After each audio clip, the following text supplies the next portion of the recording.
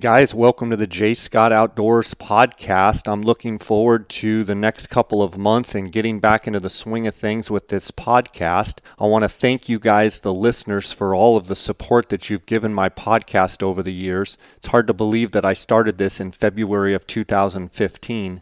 It's been a great journey, and I look forward to getting more information to you guys.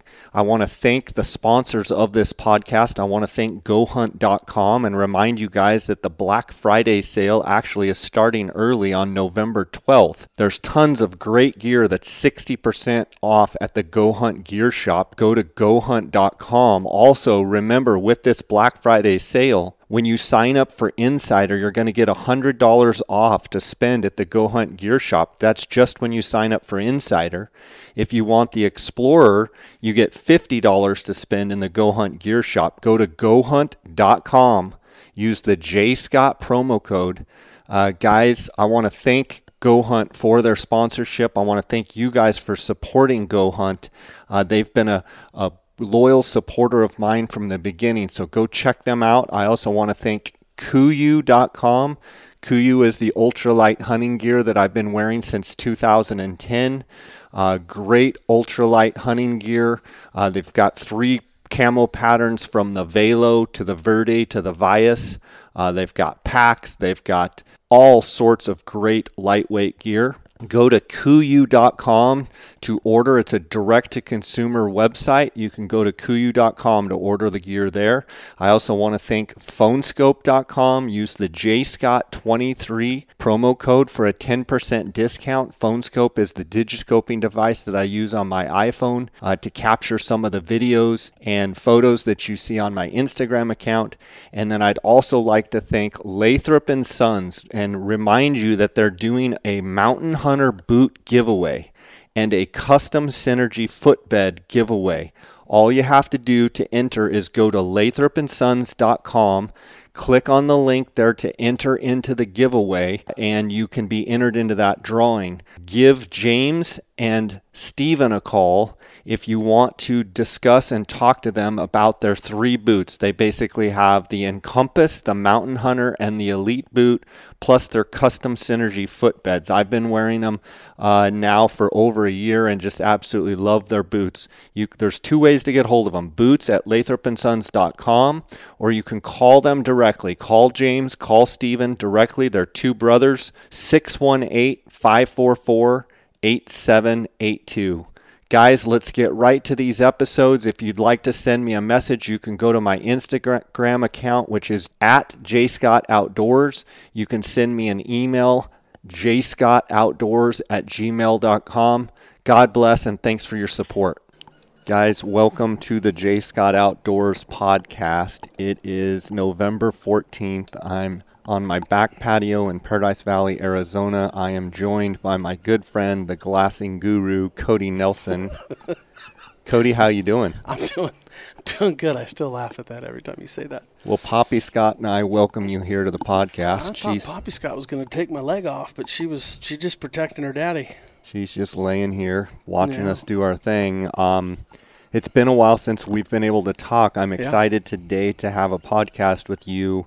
We've got a bunch of Instagram questions that have come in, and I'm excited to get into that and get into the nitty-gritty. I know GOHUNT has their big Black Friday sale, but actually it's opened early. Well, yeah, and it started, so it's pretty cool. It's not even Black Friday, and it's already going. Yeah, we can go over particulars, but I mean, I would just tell everybody keep their eyes peeled and be looking and check your emails and check the websites.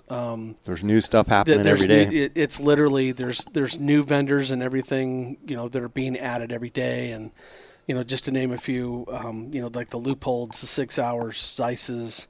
I mean, there's Vortex. There's just some great deals that are going to be coming up. And I think it would be really smart to pay attention. Nice. I think it's going to be as good a year as ever for sales, and I just think it's just that time of year. Yeah, you can feel the energy. That's awesome. I've been talking to you and texting you back and forth, and it's about couple times a week, at least once a week, I get a message from an Instagram follower how you helped them on some optics purchases or sales. And did the volume just jump up on you? My volume just jumped. Well, you know what was funny is this was down here. Yeah. And as soon as I moved it up, it felt like it jumped. Yeah. Like big time. Okay.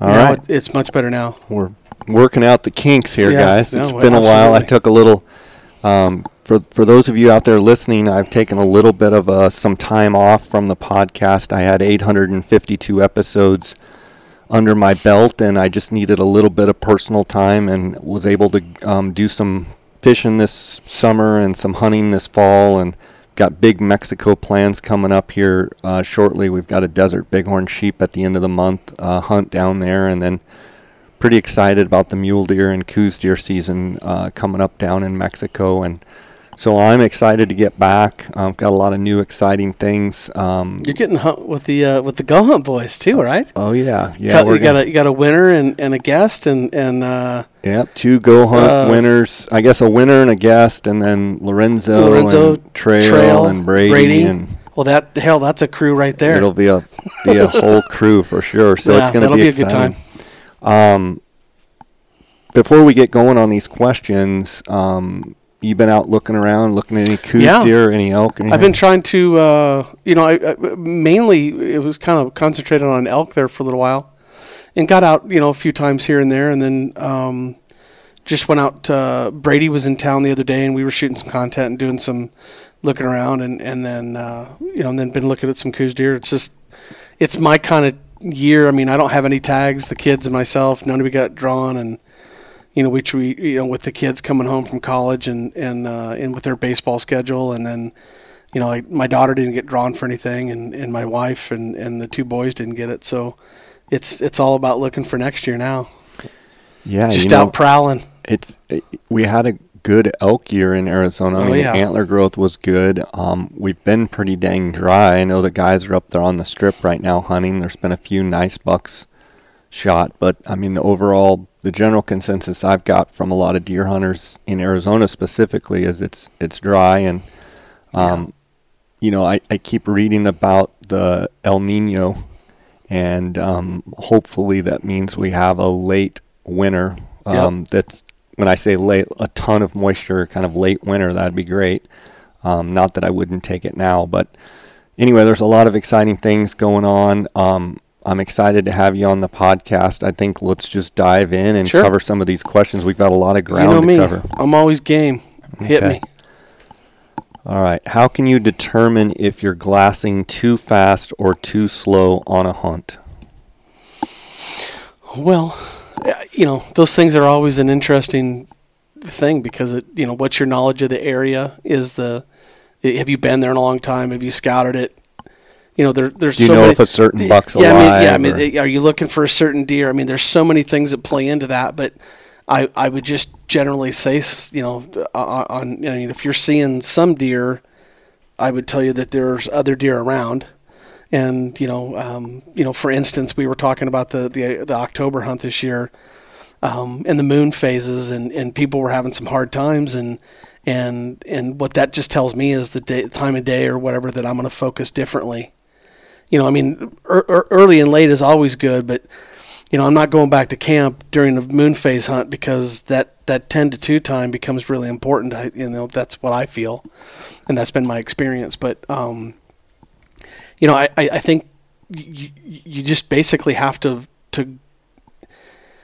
unfortunately, you just have to kind of understand and pay attention to what's going on. If you got a gut feeling that there's nothing happening and you're not seeing any activity, and I don't know what does the sign look like when you walked in, and I mean all of those things take into account. If you're in an area that's got nothing going on, move areas. Yeah, and I think like you said, it's so much of a gut reaction, and a lot of it's experience. To kind of go with your gut and what you're feeling, you've always got to glass with confidence, and you've got to glass with expectancy. You've got to be always expecting to see what you're looking for, and if you're not glassing with confidence and you're not glassing with that expectancy and you're not feeling it, there's always, another ridge to go hike up and go get to a new spot. The hard part is, especially with coos deer, as we know, like, you might have just walked away from a great buck. Absolutely. So, where do you draw the line? I think you got to follow your gut when you feel like, typically, I'm going to give it a good morning till noon. Determine, what have I seen? What kind of movement? Did I see does? Did I see bucks? Do I feel like I need to move over, look at some totally new country? Do I need to X that spot off the map? Do I need to come back? I mean, those are all or fair sometimes questions. just a different angle. Yeah, a different angle. So I mean, there's so many things that come involved with that. But there's places, Jay, that I think now, I mean, getting a little bit older, you realize, man, I've glassed that place for almost 30 years now. Yeah. And there's certain places that I go that I'm like, I have a pretty good idea of what I'm going to see here today. And if I'm not feeling it and it's not up to snuff, or, if I know there's a good buck in there, or that there, at least that generally there is, or, if it's a rutting area, or I think you just have to take all those things into account and really, there's no easy way to build that knowledge. And I think other than experience, you got to get out there and experience it and feel it and understand it for yourself as good as possible. Yeah. I would say if you're hunting mule deer or elk, give it a good couple of hours. A good rule of thumb is I typically like to give it a good full morning. So, from sun up till, 3, 4, 5 hours, give it a good look over, and then maybe move and just keep doing that. I think one of the challenges is people go out and they hunt, but they haven't scouted, and so they're really scouting and hunting at the same time. Yeah, so that's exactly right. If you were able to scout for a good 10 sessions before your hunt started, you'd probably have a good sense of where the animal where you want to be. So if you're hunting, follow your gut. If you feel like what you're looking for is not there, move, and you may come back. Well, the perfect example of this is that I think back on, we had gone down and hunted down south, and I was going in blind because I was working, and I don't remember the exact time or year it was, but it was around 08, 09, and I remember saying, "Hey man, I'm good in this place," and I'm like, "Hey, just that, like, off the top of your head, like, what kind of deer a day is this place?" And if you remember, you were like, "Oh yeah, Cody, that's like a 40, 50 deer a day deal." And after the second morning, I'm like, I've seen 3 does, and I saw a buck going about 900 miles an hour due south, headed for the border. And I called you, and I'm like, "Hey, what? Just to make sure I'm in the right spot." And we ended up moving, and we ended up finding deer in a different pocket. And those are those kind of pieces of information that are key. Yeah. If a buddy's giving you a place, ask him how many deer he sees a day. Yeah, it's kind of nice to know the expectation of the area for sure. Hopefully that answers. Anyway, I hope that answers his question. But and by the way, if he's also talking about,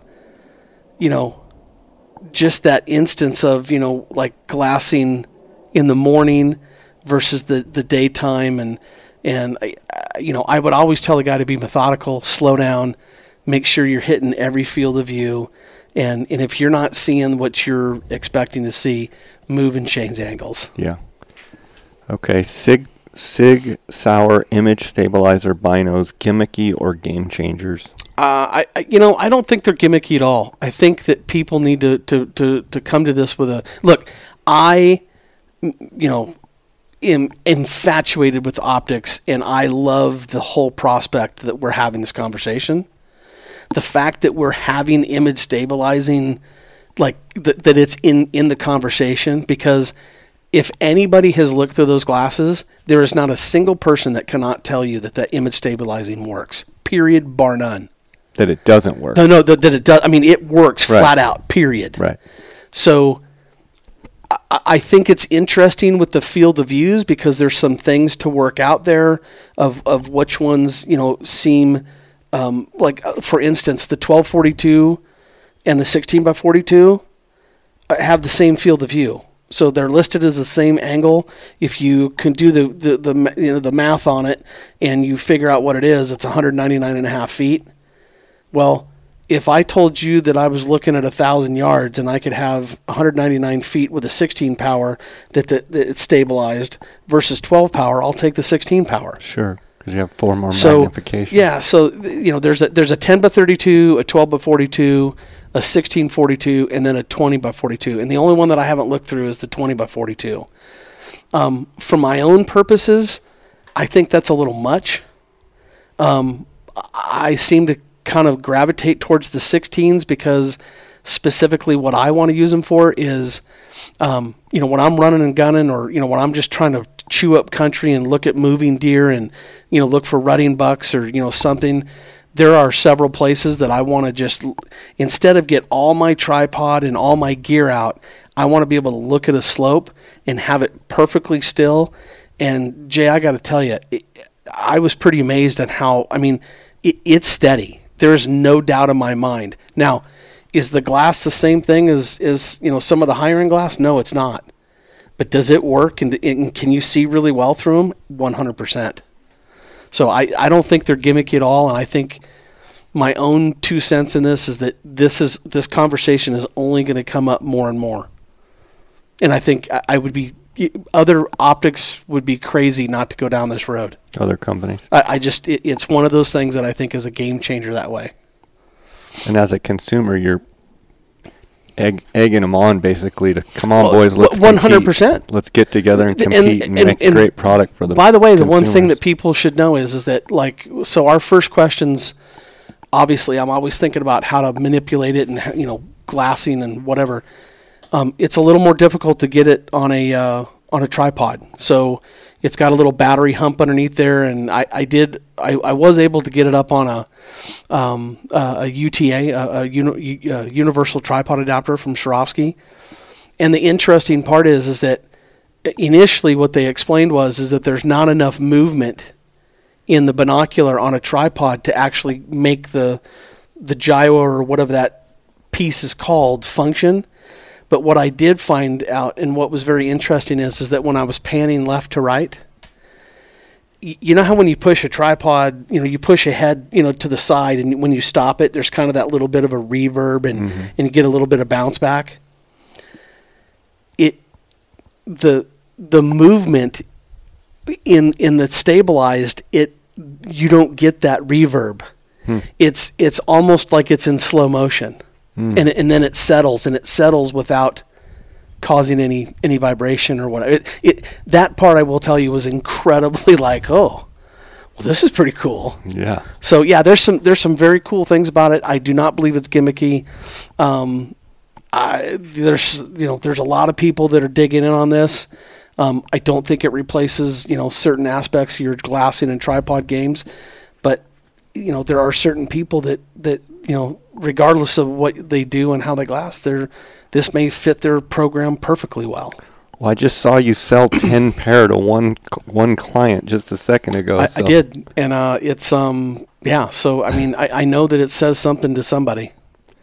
Okay, advantages of a pair of binos and spotter over a 15 by 56 bino only out west. So he's hunting out west. Okay. Advantage of a pair of binos over a spotter.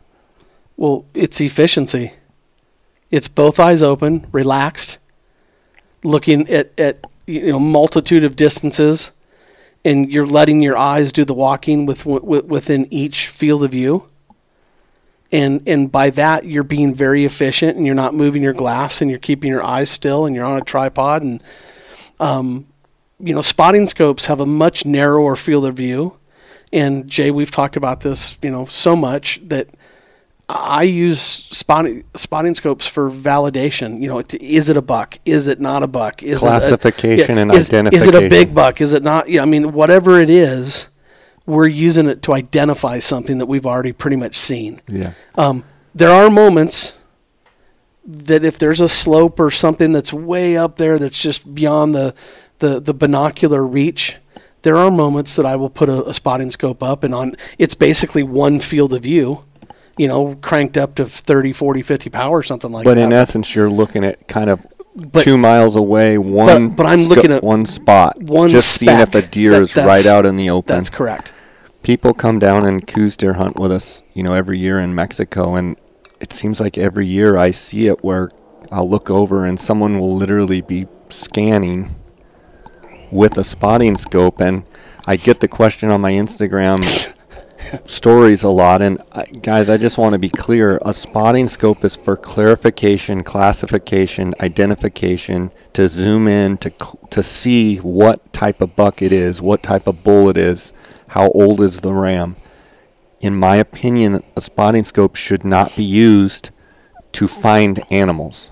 You need both eyes. That's where then I get the question, well, what about the BTX? It's both eyes. Yes, it is. Well, do I get to use the BTX in the place of a spotting scope? The spotting scope is still to identify, to clarify, to zoom in and see what type of buck it is. BTX, yes, you get to use both eyes. Yes, it is a long-range piece. But a spotting scope is basically a singular purpose, and that is to zoom in and figure out what you're looking at. Figure out what type of animal it is. I would just ask somebody, if you were to draw a box in front of you, just in the sand, right? And you were to take one cup, and I told you to fill that cup with circles that were touching each other like you were gridding out the square. Can you fill that better with a bigger field of view with 2 cups faster and be more efficient, or is it 1 cup? And that's all that needs to be said. 2 for sure. You cover it with you're covering more country more efficiently and letting your eyes do the walking, and you're overlapping those. And the practice of doing that, I promise you that the things that you will pick up and the things that you will see with both eyes open will be alarming. And by the way, your eyes work better both with both of them operating together. So. Yeah, that's what I would tell him. Question here: best approach for chasing animals after glassing them up, specifically thick timber elk. So when he says chasing animals, I think he means stalking animals, making a play on animals in specifically thick timber. Talking elk. Ooh, well, I mean, hopefully you've watched them go in and bed down, or. I mean, I think, once the glassing stops, the hunt begins, right? And all of those, wind direction and thermals and all that stuff becomes ultra important. And, glassing's just one part of the game. And I don't think that is in place of, basic hunting skills. So, exactly. It's always nice to have a hunting partner, and let's say you've got some elk and some thick timber, and let's say it's early in the morning and they're kind of filtering through the thick timber, but you think that they're still in a position where maybe you can get on them and get a shot. It's very important, in my opinion, to keep your spotter, keep your friend in that position. Yep. Don't take your eye off it, and then have the other guy move in and try and get quote unquote in shooting position or get in a better vantage position. Yep. But never take your eyes off of that spot. And I think it's important, and I think a lot of people lose animals because they're excited because they saw a big bull that goes into the thick timber, and they both pack up and they both head over, and the bull comes back out, reverses course and goes back the other way and drops down, and now they're hiking. They didn't see that. Yep. They get over to where they're going to shoot from, and they don't even know that the elk has turned around, come back through the opening. Now he's gone to a totally different hillside and direction. So leave a spotter on there. Let the other person get closer. And by the way, then have him get on it so that spot is never, the eyes have never come off that spot. And I'm pretty sure that when you and I both know what we mean when we say this isn't meaning. There's been some butt chewing. Yeah, you don't leave a spotter and that guy's taking a nap while you're walking over there. This is a spotter that you're literally watching every single movement. the entire time that guy is moving to get into position. Because it's those moments that, especially if you're talking about like a coos deer or, something that's a little more sneaky than an elk, but I'm just flat out telling you, animals have flat out disappeared, and you're like, well, did you see them leave? Well, I took a nap while you were... Yeah, or ate lunch, or I got in my pack, or I had to go to the bathroom. Or when the stock is on, the stock is on. Yeah. So, guys... really, it's important to always keep your eyes on that. Now, if you're hunting by yourself, what I would do is, if I was glassing and I saw something that I wanted to see closer, or I wanted to go stalk and put a chase on, I would watch it. So let's say it's in the morning, I would watch it until an hour or two goes by. And I would make sure that nothing reversed its course. Then I would pack up once I feel confident that the angle that animal, that elk was going in, that he stayed in there.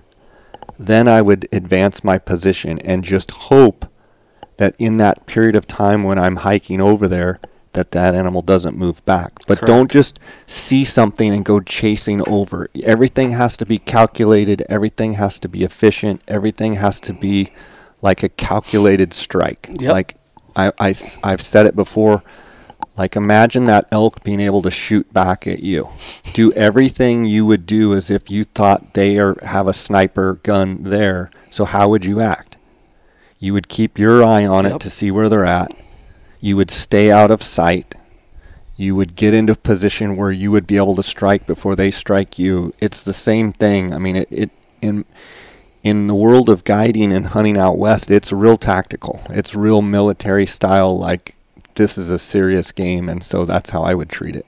Yeah, it doesn't mean we don't have fun along the way. It doesn't mean there's not fun things said or made fun of, or I mean there's been a lot of like if this thing gets away, it's because your fault, because you're the spotter, so you better keep your eye on it. And, yeah. Okay. So, yep. How to pick apart shade with open timber with heat waves.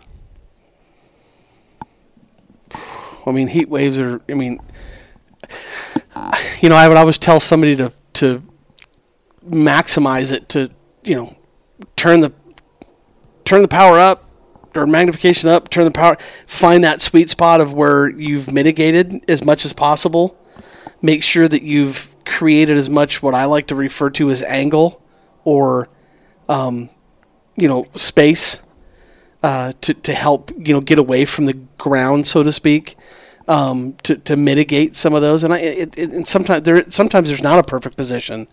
But that just comes, I really think that a lot of guys, if you're looking through a spotting scope and you're looking into a small pocket of timber or whatever that's shaded and you can see into it, I would turn them. I would maximize the magnification to where really it was kind of hard to see through, and where the heat waves were a factor, and I'd turn it back until it minimized that to where you could actually try to see. So that's the best thing I can tell you to do in that instance. And a lot of times, go with your lower. I would go with more of a 10 power than a 15 power. Right. I think you're going to have a better. The more magnification, I think the worse the heat waves are going to be. Yeah, in some way, shape, or form, whether it's binoculars or whatever. I mean, you gotta figure out which one you can see through. Opinions on Tricer tripods or lightweight tripods for the backcountry with the Swarovski ATC. Well, so look, the Tricer, Drew, those guys are doing a really cool thing, and we actually have a couple Tricers here on the table. I brought a couple today that are prototypes. And so this one's the AD, right? This one right here. Yeah, that's that is the AD, and that's got a VA5 head on it, and I found that tripod to be really quite usable and works through a lot of different weights of optics. The interesting thing about these tripods, I'm looking at them right here, is the lower leg is actually the thicker diameter. Yep.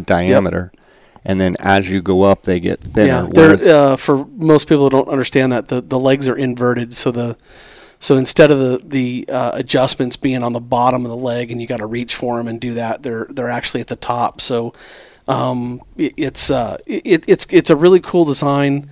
I've been fortunate enough to work with Drew and he and I have bounced ideas off each other for more than a year now. But these things they just do a great job, and they're well built. We have not had any problems with them. It's a constant creation, and he's really super passionate about it, and I think they're worth the money, and I think they do a great job with them, and they're stable, but yet, I mean, Jay, I don't know if you picked that one up, but it's just the other prototype that was being talked about. Even that, you're like, man, this is pretty lightweight for what it is, what are you, 6'2", 6'3"? Yeah, and you can stand behind that easily. So if that's what you're wanting to do, but I mean, it in gives essence, you plenty he's of looking options. for a lightweight tripod for the backcountry, and with that, you have the Tricer, you have the Sure, right, and you have the Slick. Those are probably your three best options for lightweight backpacking type tripods. And then you've also got the other one that's come in there too that Rydell's done a really good job from Asiac. He's got an ultra lightweight tripod, and that was for the guy that just literally is completely 100% weight conscientious. That's another tripod that's serving the purpose really well too. One thing I do want to point out though is this guy's asking the question for the Swarovski STC or ATC, right? Yeah, STC. ATC, STC. There is a fine line, and that's what I want to point out is, is this going to be your everyday tripod? Is this going to be just your backpacking? Because when you're really trying to sacrifice and leave weight on the table, leave weight at home, take your lightest, you are going to give up something when you go the ultralight. So correct. Are some of these ultralight options great for backpacking? Would you necessarily make it your everyday glasser? I think it's great to have two, don't you? I think it's or three. The best part about all of this, again, and this is what's so exciting about my job, is that I'm getting to play with it all and literally have the option. Where, we didn't always have every single option like this. I generally lean myself towards what I would call a middleweight tripod, and let's just call that 4 pounds. But these tripods, when you're done with, they're at 3 pounds and under, depending what heads you have on them, and I would just tell guys that I think the most appropriate thing to answer this question is, yes, the Tricer, if he's referring to like the BC, which is the smaller of the Tricers. Yes, that will absolutely work for the STC ATC. No questions asked. But I would just tell them to be cognizant of matching the weight of the optics with the weight of the tripod and its limits on stability. Yes, you can always add a weight to them. You can always, use them, for different, like shooting or. When he says that, he's talking about hanging weight from the center off the hook of the center post. So there's a lot of different options out there, and I would just tell guys to make that conscientious decision of what is too light and too heavy for them. Well, if you get too light, the problem could potentially be is if you're in the backcountry and you have high winds. Yeah. So you get vibration. Would you rather carry a little bit heavier one? Those are all questions. But if you're going 10 miles deep and going to come out super heavy, I understand where every ounce counts, and I think that's where Tricer and some of the others are trying to fill that void of. Well, and they're also, but they're trying to match up to conditions. They're literally trying to give you a tripod that's light but yet stiff enough to handle to handle it. Sure. And look, I don't care. I don't care what tripod you're glassing from. When the winds are heavy, it all sucks at a certain point. Right. And you're trying to mitigate that. And I'm just saying that it's a lot easier to mitigate heavyweight than it is lightweight. But I would just tell somebody that if lightweight is what you're looking for, the tricers absolutely are worth looking into and certainly purchasing, and they have exploded. Awesome. So been really good. So keep looking for new stuff from them too. Opinions on the Big Eyes Swaros versus Koa. Well, that's so kind of he's either talking about the twins or he's talking about the BTX Swaro. Yeah. Versus Koa, which I have all three. Yeah. So the Koa Highlanders. If you're talking about one of the originals, you got to talk about Koa Highlanders and Dr. Optics, right? So those were, those are both incredible options. And for everybody's information, I think they might still be making the 20 to 50, Dr. Optic, but the ones that everybody wants is the 4080. They don't make those anymore. Too bad. I really would like a pair of those, to use, but they don't make them anymore. So that's off the table in my opinion. But when you start talking about the Highlander, it's a 13-pound, 14-pound piece of gear. And look, I have no problem saying that it's an incredible piece of glass and super easy to look through. And I've used those on so many countless occasions I can't even begin to tell you. And I love that piece of glass. But it's 14 pounds, and plus your tripod. Plus your tripod. Your tripod's got to be big enough to handle that weight. So, you're just you're multiplying or exponentially getting bigger every time you go with that. So, I love that piece of glass. If they're talking about the BTX, look, I've pretty much had them all side by side. And a few of them I've had to look at different times, just without being able to compare them all. I think the thing that needs to be said, guys, buy the best glass you can afford with it. If it means you're buying the 664s, and with an Adams adapter and you're doing that, or you're buying a BTX, I think all of them are ridiculously good. And yeah, there's little things that, Jay, I know you love the Swaro spotters, the twins, because I know you love the straight tubes. Yeah. So I don't disagree with you. Those are incredible pieces of glass, and when they're paired right and and everything fits, I think they're awesome. I don't know. I maybe he's talking about, there's so many different options, the 77s and, there's the 80 millimeters. I went from Dr. 40's super wide angle to Koa. And the thing, I love the Koas optically. I hated looking down at an angle because if I was up high and looking down, it's hard to look down. You have to almost get out over the binos. And I used those for years, the Koas, 32 power Highlander. 32 by 82s. And then I switched to the 65 STS twins, which I still have, the Swarovski. Then I got the BTX, which the BTX is really nice to use, but again, angled for me. I don't even like angled spotting scope. So when I have a choice and they're both sitting there, I typically grab the twins. The question I have for you is, has anybody started to put STC together, and what does that look like? Yeah, and has anybody put Adams? Adam's been, he and I have DM'd each other a couple times, and he's putting the STCs together. What's the verdict on that? Well, I don't know. He literally just built the prototype. Okay. And I think it's an interesting piece that needs to be talked about, and I think it's interesting. But you got 17 power, and then with a 56 millimeter.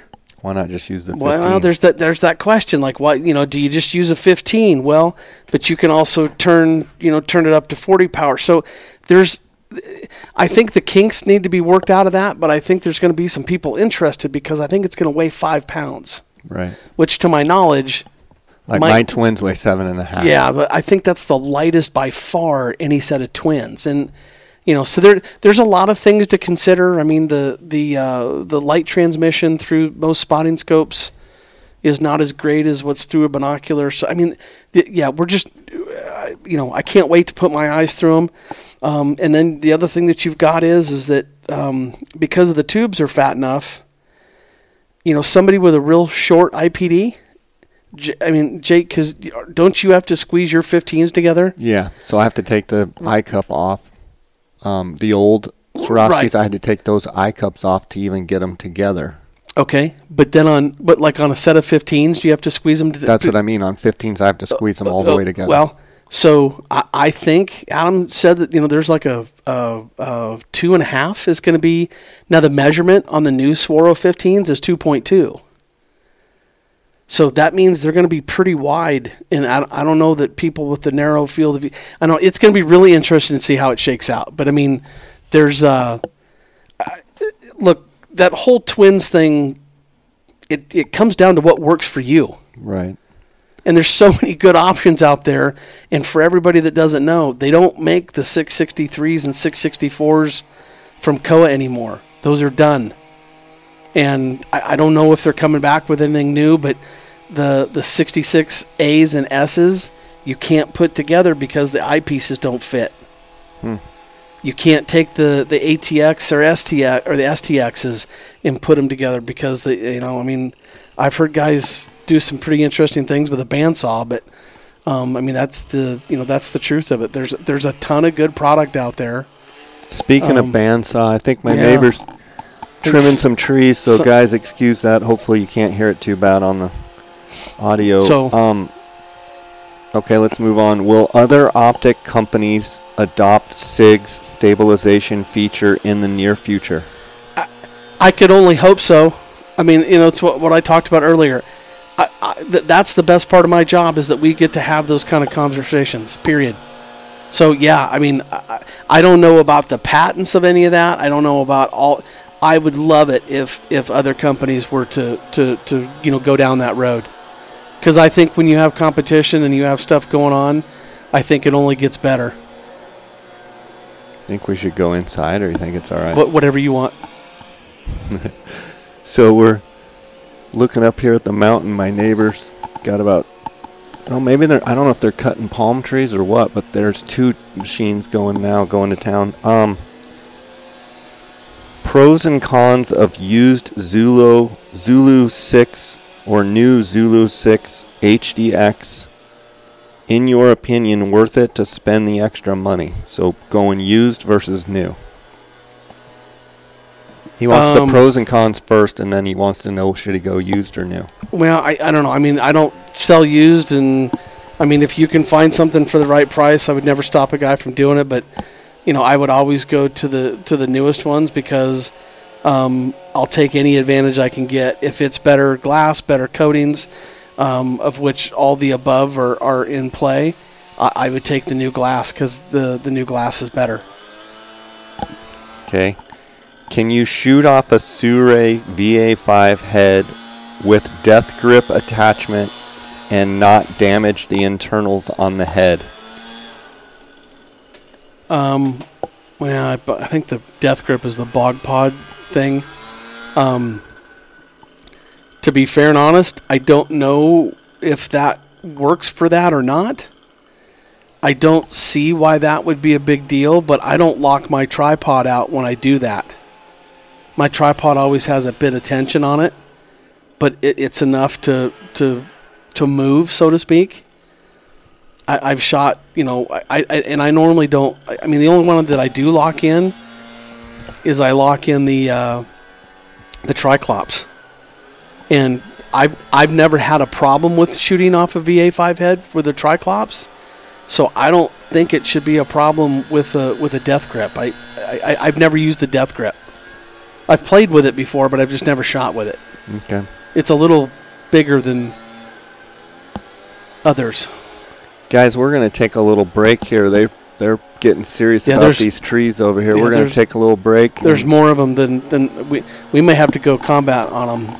There's the whole clan over here. Yeah. We're going to give it 10 minutes and see if they can clean that yard up and be gone and out of here. So we'll be right back at you here. Okay, guys, we're back. We've got a ceasefire on the leaf blowers over there. We had to take about a 45-minute break, but we're back. Okay, Cody, question. Has Cody tried the Revic binos, pros and cons? Well, first and foremost, the Revics are nice. Good glass. I think what you're getting is that you're getting real-world long-range shooters that put a system together and functions like a long-range shooter would want it to. And so we've had nothing but good success with them. I think what a person should do is put their eyes behind them, make sure that is what they want, and as long as that person is putting together the ballistics and everything the way that they want it, and I would just tell you, yes, I think they're worth every penny. Okay. We've literally had really good success with them, so I've been very pleased with them. Okay, binos for tripod system. What magnification do you prefer? 12, 15s, why? Thanks. Well, I kind of go back on my 3-tier system typically, right? I'm really into the 10x42 NL Pures right now. Another glass, by the way, I should have brought those for you to take a look at today, but I've been using the 10x40 Zeiss SFLs. Fantastic piece of glass. So I'm kind of into a 10 power with a wider field of view right now. I love a 15, and give me my BTX 115 and a spotting scope, which is typically an STX 85, and give me some combination of that, and I'm good to go.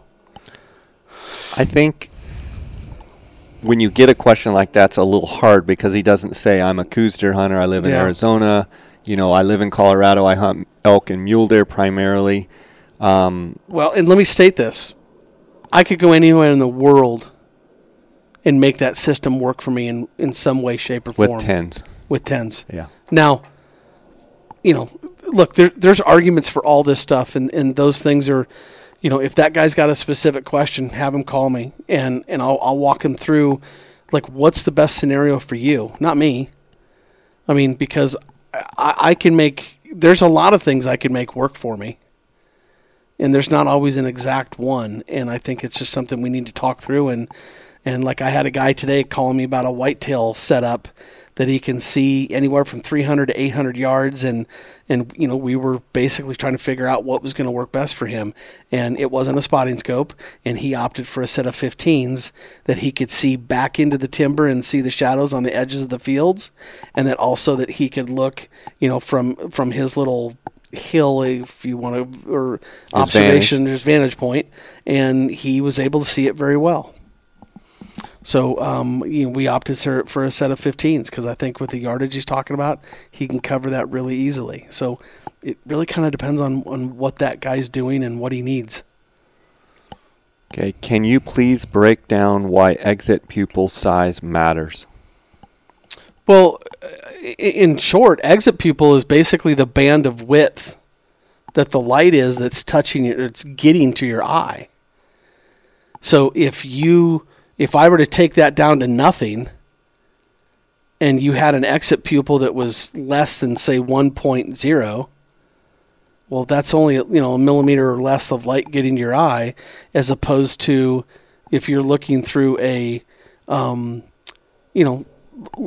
an 8x42 that's, 5.25 or something like that, millimeter exit pupil, that's probably got more light that your eye can actually accept. So the exit pupil is the amount of light that binocular is allowing to reach your eye. So I would ask somebody, if they really want to know what that looks like, I would tell them to look at somebody looking through a pair of binoculars and look at them through the side to where you can see their eye, and you can literally see the amount of light coming through that binocular and hitting their eye. And quite frankly, I think they'll be surprised to see that you can really kind of see the bandwidth.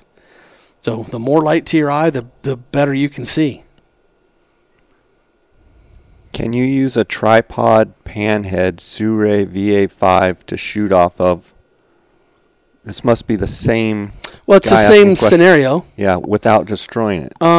Yeah, I always tell, I don't, I think this gets into that thing that we've talked about in the past, Jay, of like, are you a shooter first or are you a glasser, and, all these things. I don't use Arca Swiss on my rifles. I'm not saying you shouldn't. I'm not saying you can't, and I'm not saying, that it's, more accurate or less accurate. What I am saying is that I always leave my tripods with a little bit of tension so that they move, that in an instant I need to go up, down, left, or right.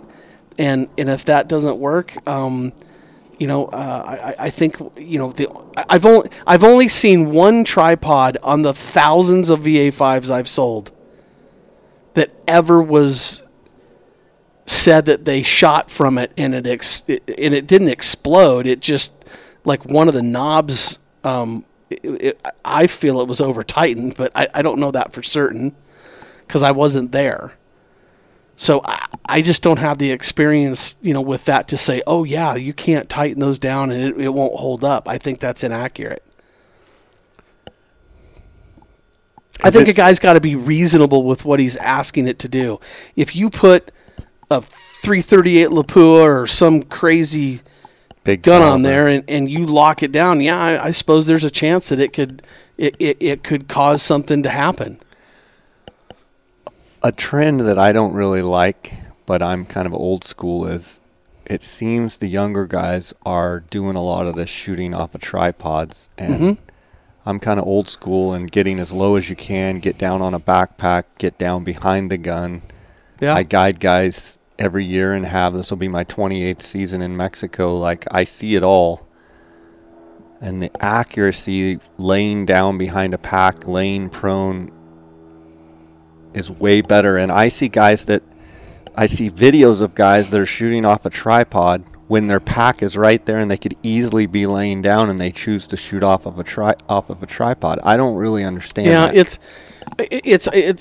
Jay, there's a lot of influence right now that's coming out of the sniper community and the long range shooting and the PRS and NRL matches, and I'm not like shedding bad light on any of that, because I think all of that's good. I think sometimes, in certain ways, I think we've, in some respects, have made it more complicated than it needs to be. Right.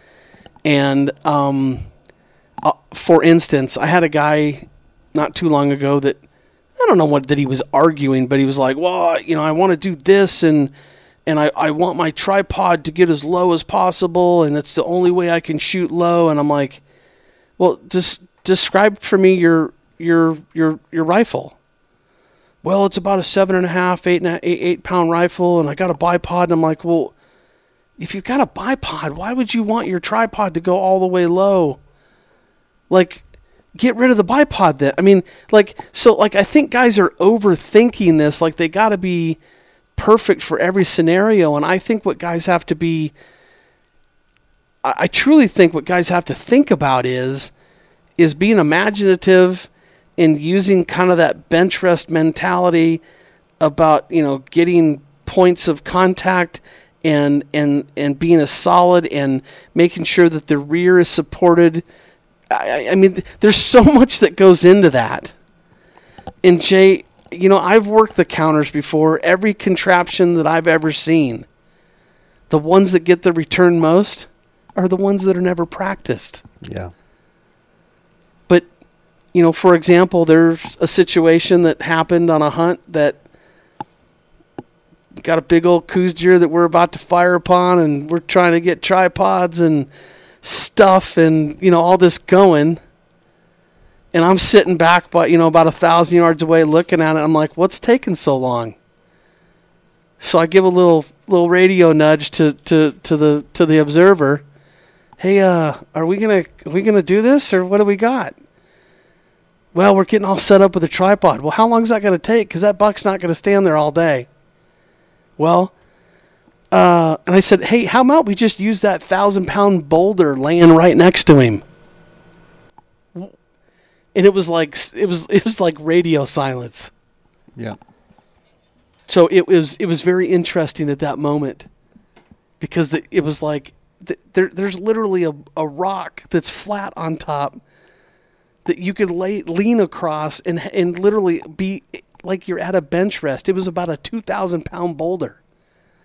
And we're worrying about getting all this stuff ready and doing this. Why? That doesn't need to happen. Gizmos and gadgets. Just, I mean, put your tripod or your bipod out, lean across the top of that rock, support the back end, and hammer that dog. Yeah.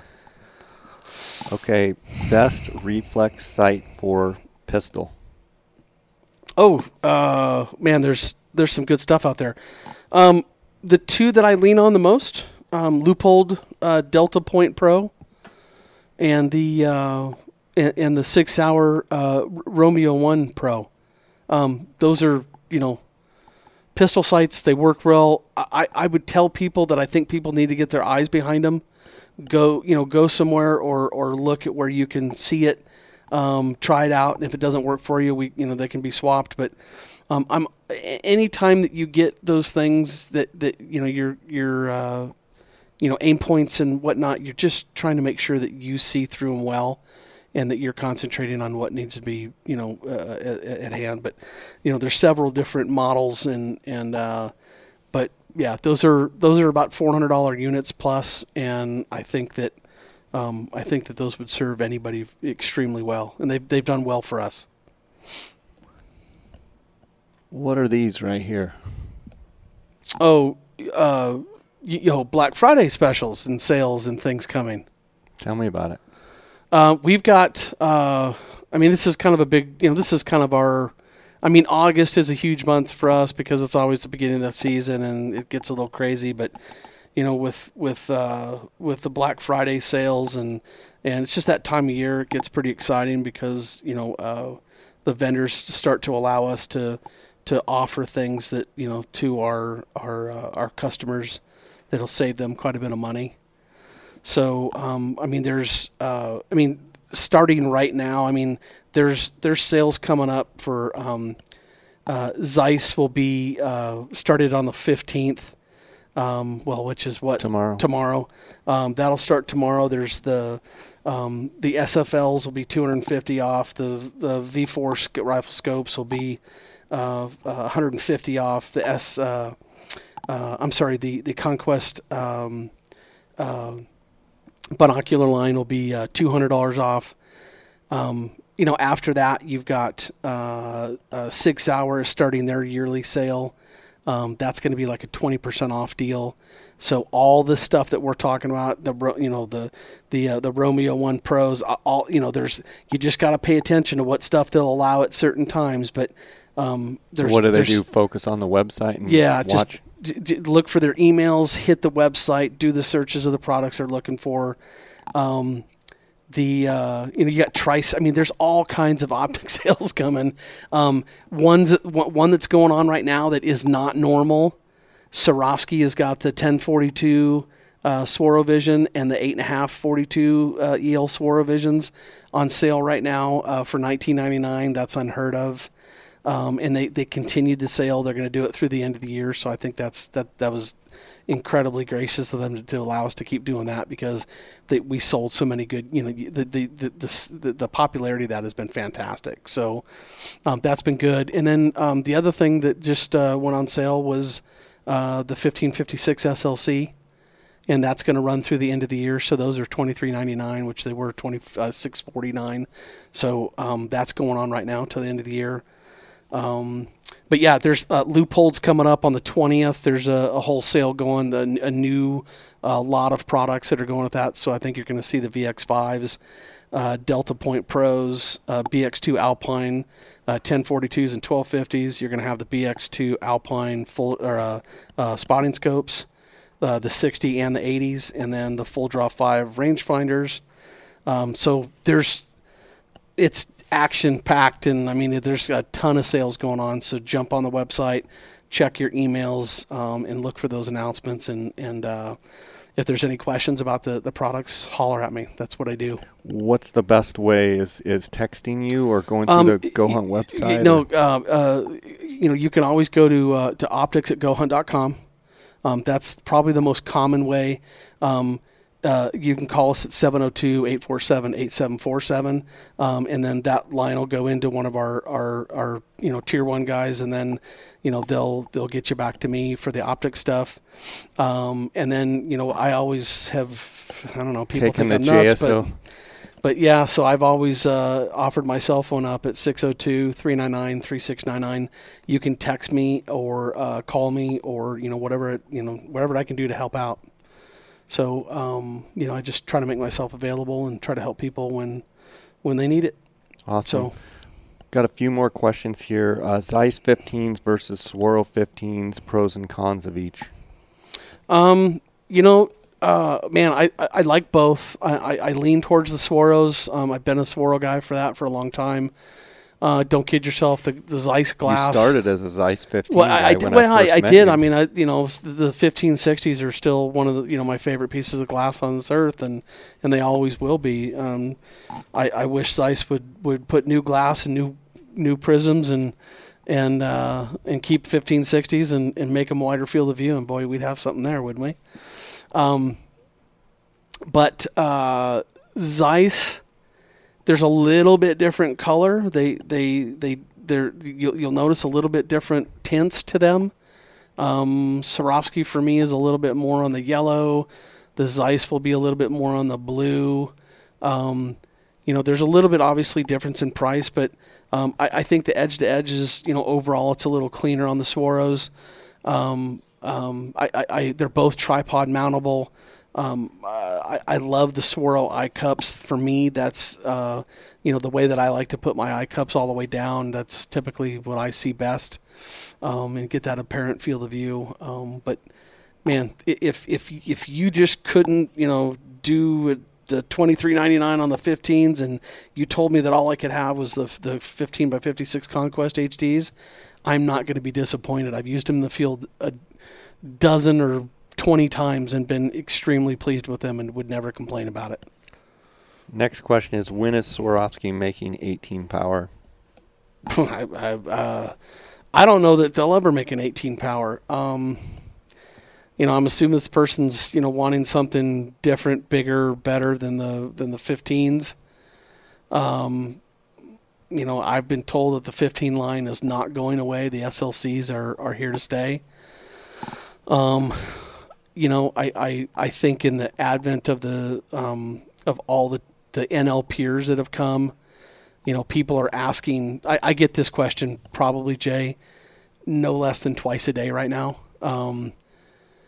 People are wanting an NL, and there would be nothing sexier and better than that quote unquote 15 power NL with a wider field of view and lighter weight. All that, it would all be amazing. Right. And, I hope that someday that we get to that point. I'm waiting for the announcement like everybody else. But I will tell you that I've been advocating for it strongly. Spend the money on a good set of binos or a spotter. We get this one a lot. I say spend the money on good binos first and foremost, and then once you have a good pair of binos, then spend the money on a good spotter. I would almost always start with the one you spend the time behind most. And, we've always talked about that 85 or 90%, binocular to spotter ratio. And that may change on certain days, but I would almost always lean to the optic that I'm going to use the most and put my, my time or my money behind that one. Next question. Just got a pair of SLC 15s. Should that be enough for glassing, or do I need to add additional glass? Well, I mean, on the heels of everything that we've said today, I mean, I think that that's a wonderful start. I'm assuming he has, like a chest pair or something that he's using for short range and handheld stuff. That 15 will let you see a long ways. Maybe not to the detail that you want, at 2,000, 25, 3,000 yards or whatever it is. And I would always tell you that for me, if I go back to that 3-tier thing, I got a 10 on my chest, I got a 15 in my pack that I mount on a tripod and stare through all day. And when I want to validate something that I've seen or of interest that I need to figure out, I would tell you that the spotting scope is a part of that kit. So I guess it would depend on his particular situation, if that makes sense. If he needs it, yeah. If not, maybe the 15s will do enough.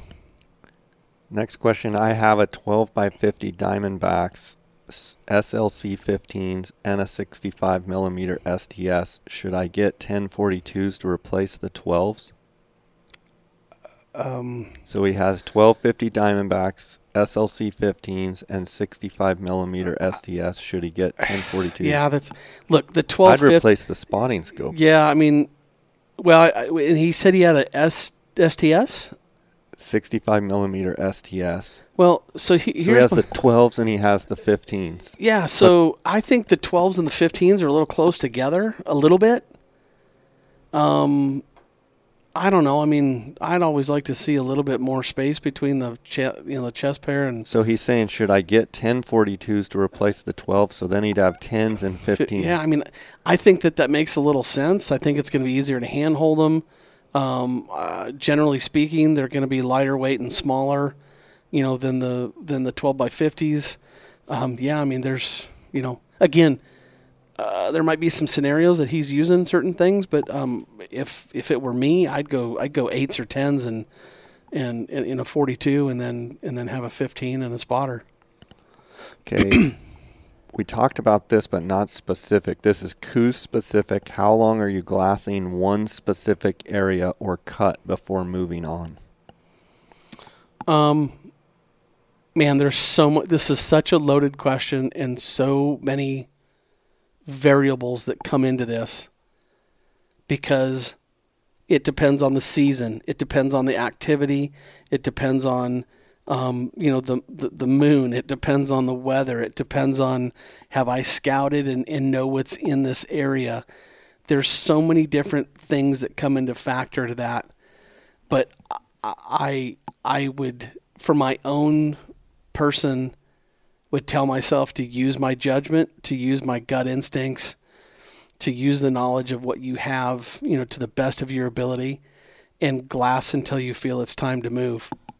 And moving may be just moving an angle, and it may be going down the ridge, a half mile, or it may be, just, turn around and going in a different direction. I don't know. It just depends on what you're seeing at the time, I guess. That would be a thing. Is it stay and play, or is it load and go? Yeah, I mean, I think it comes, like we said before, with experience, and if you know a specific buck is there, if you've scouted and Coos deer are one of those things that I had a question coming over the weekend. He's like, before the season, I saw a great buck on a hillside.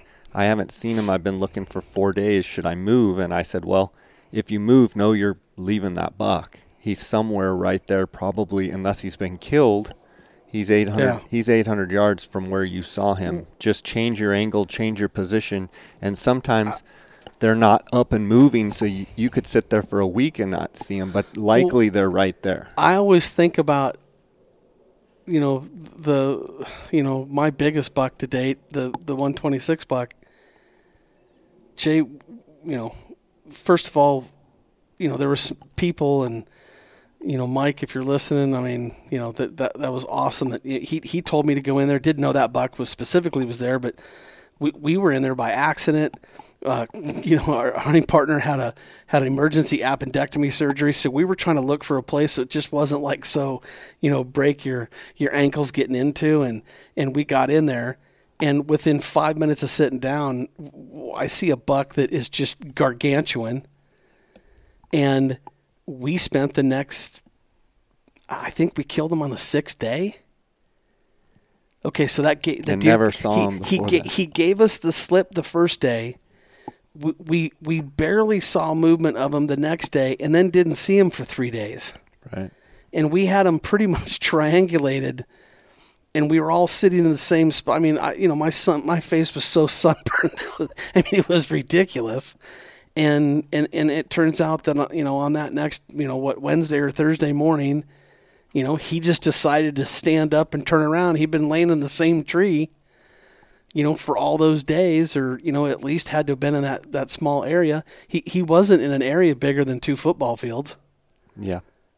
So that's 6 days. And if you take another buck that we did that with, we scouted that 6 or 7 times. We knew that the buck was there and didn't see him until the night before the season.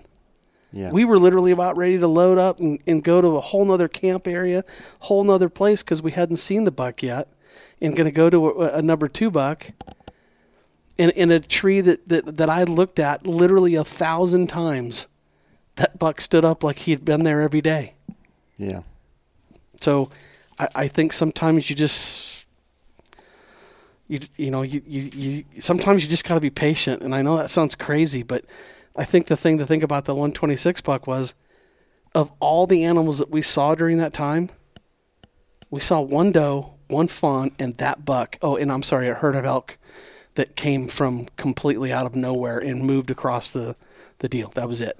I think one thing to note, and this is the last question, we'll kind of end on this, is Dar made a good point.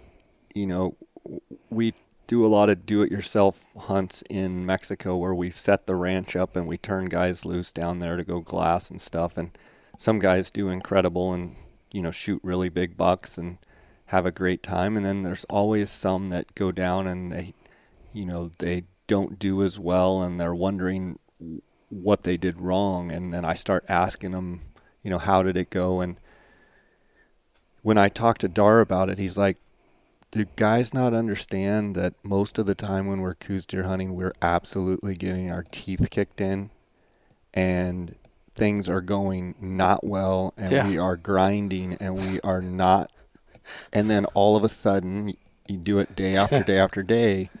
It happens and you find the right buck and all of a sudden you're a hero. And that's one thing I think for new Coues deer hunters out there, and I think hunters in general could take from it, is the fact that you see all these pictures on Instagram and all the success that people have, but if you really truly hear the story, most of the time they're just getting punished. Yeah. No. And then all of a sudden a deer makes a mistake and stands up in the wrong spot and then it's game on. And all these great hunters that you see on Instagram, I've asked a lot of them on this podcast, but the reality is a lot of times it's a grind until it's not. Yeah. It's a grind until it's not, and then it happened and you killed the big one and the rest is history. But, patience is, if you don't have it, you've just got to let it play out sometimes, and you've got to stay charged up. And I know that some days that's just, that's so hard to do. I mean, on the days that we were waiting for that buck to come out, that like one of our buddies was like, hey, let's try to move him. Like, I'll shoot you in the leg. Right. Like, don't step foot within 300 yards of that deer. Stay away from it. Yeah. He'll show himself. Yeah. Eventually. Yeah. So I think Dar's, I don't know. I think Dar's absolutely, right. Yeah. Well, Cody, it's been awesome. Great to have you here. I know Poppy enjoyed it, and she's excited that you're here. My guard dog. And as always, keep up the great work at GOHUNT. Thank you. I appreciate you having me. I'm excited about the Black Friday sales and all the stuff kicking off. Encourage the listeners to be on the lookout and watch the sales coming there at GOHUNT. And thanks for having the personalized touch you have with everyone. I want to encourage everyone out there. You can always text Cody 602-399-3699. Tell him you're a JSO listener and he will take care of you. I appreciate you doing that for my listeners. Absolutely. And thanks for having us. Yeah, I'm looking forward to seeing some of your success. I know you're probably going to tag along on some of these December hunts coming up. I'm scouting for next year. So good. Good. Well, as always, God bless, and thanks for coming by. Much appreciated, sir. Thank you. Okay. Always love the opportunity. Okay, great. Thanks.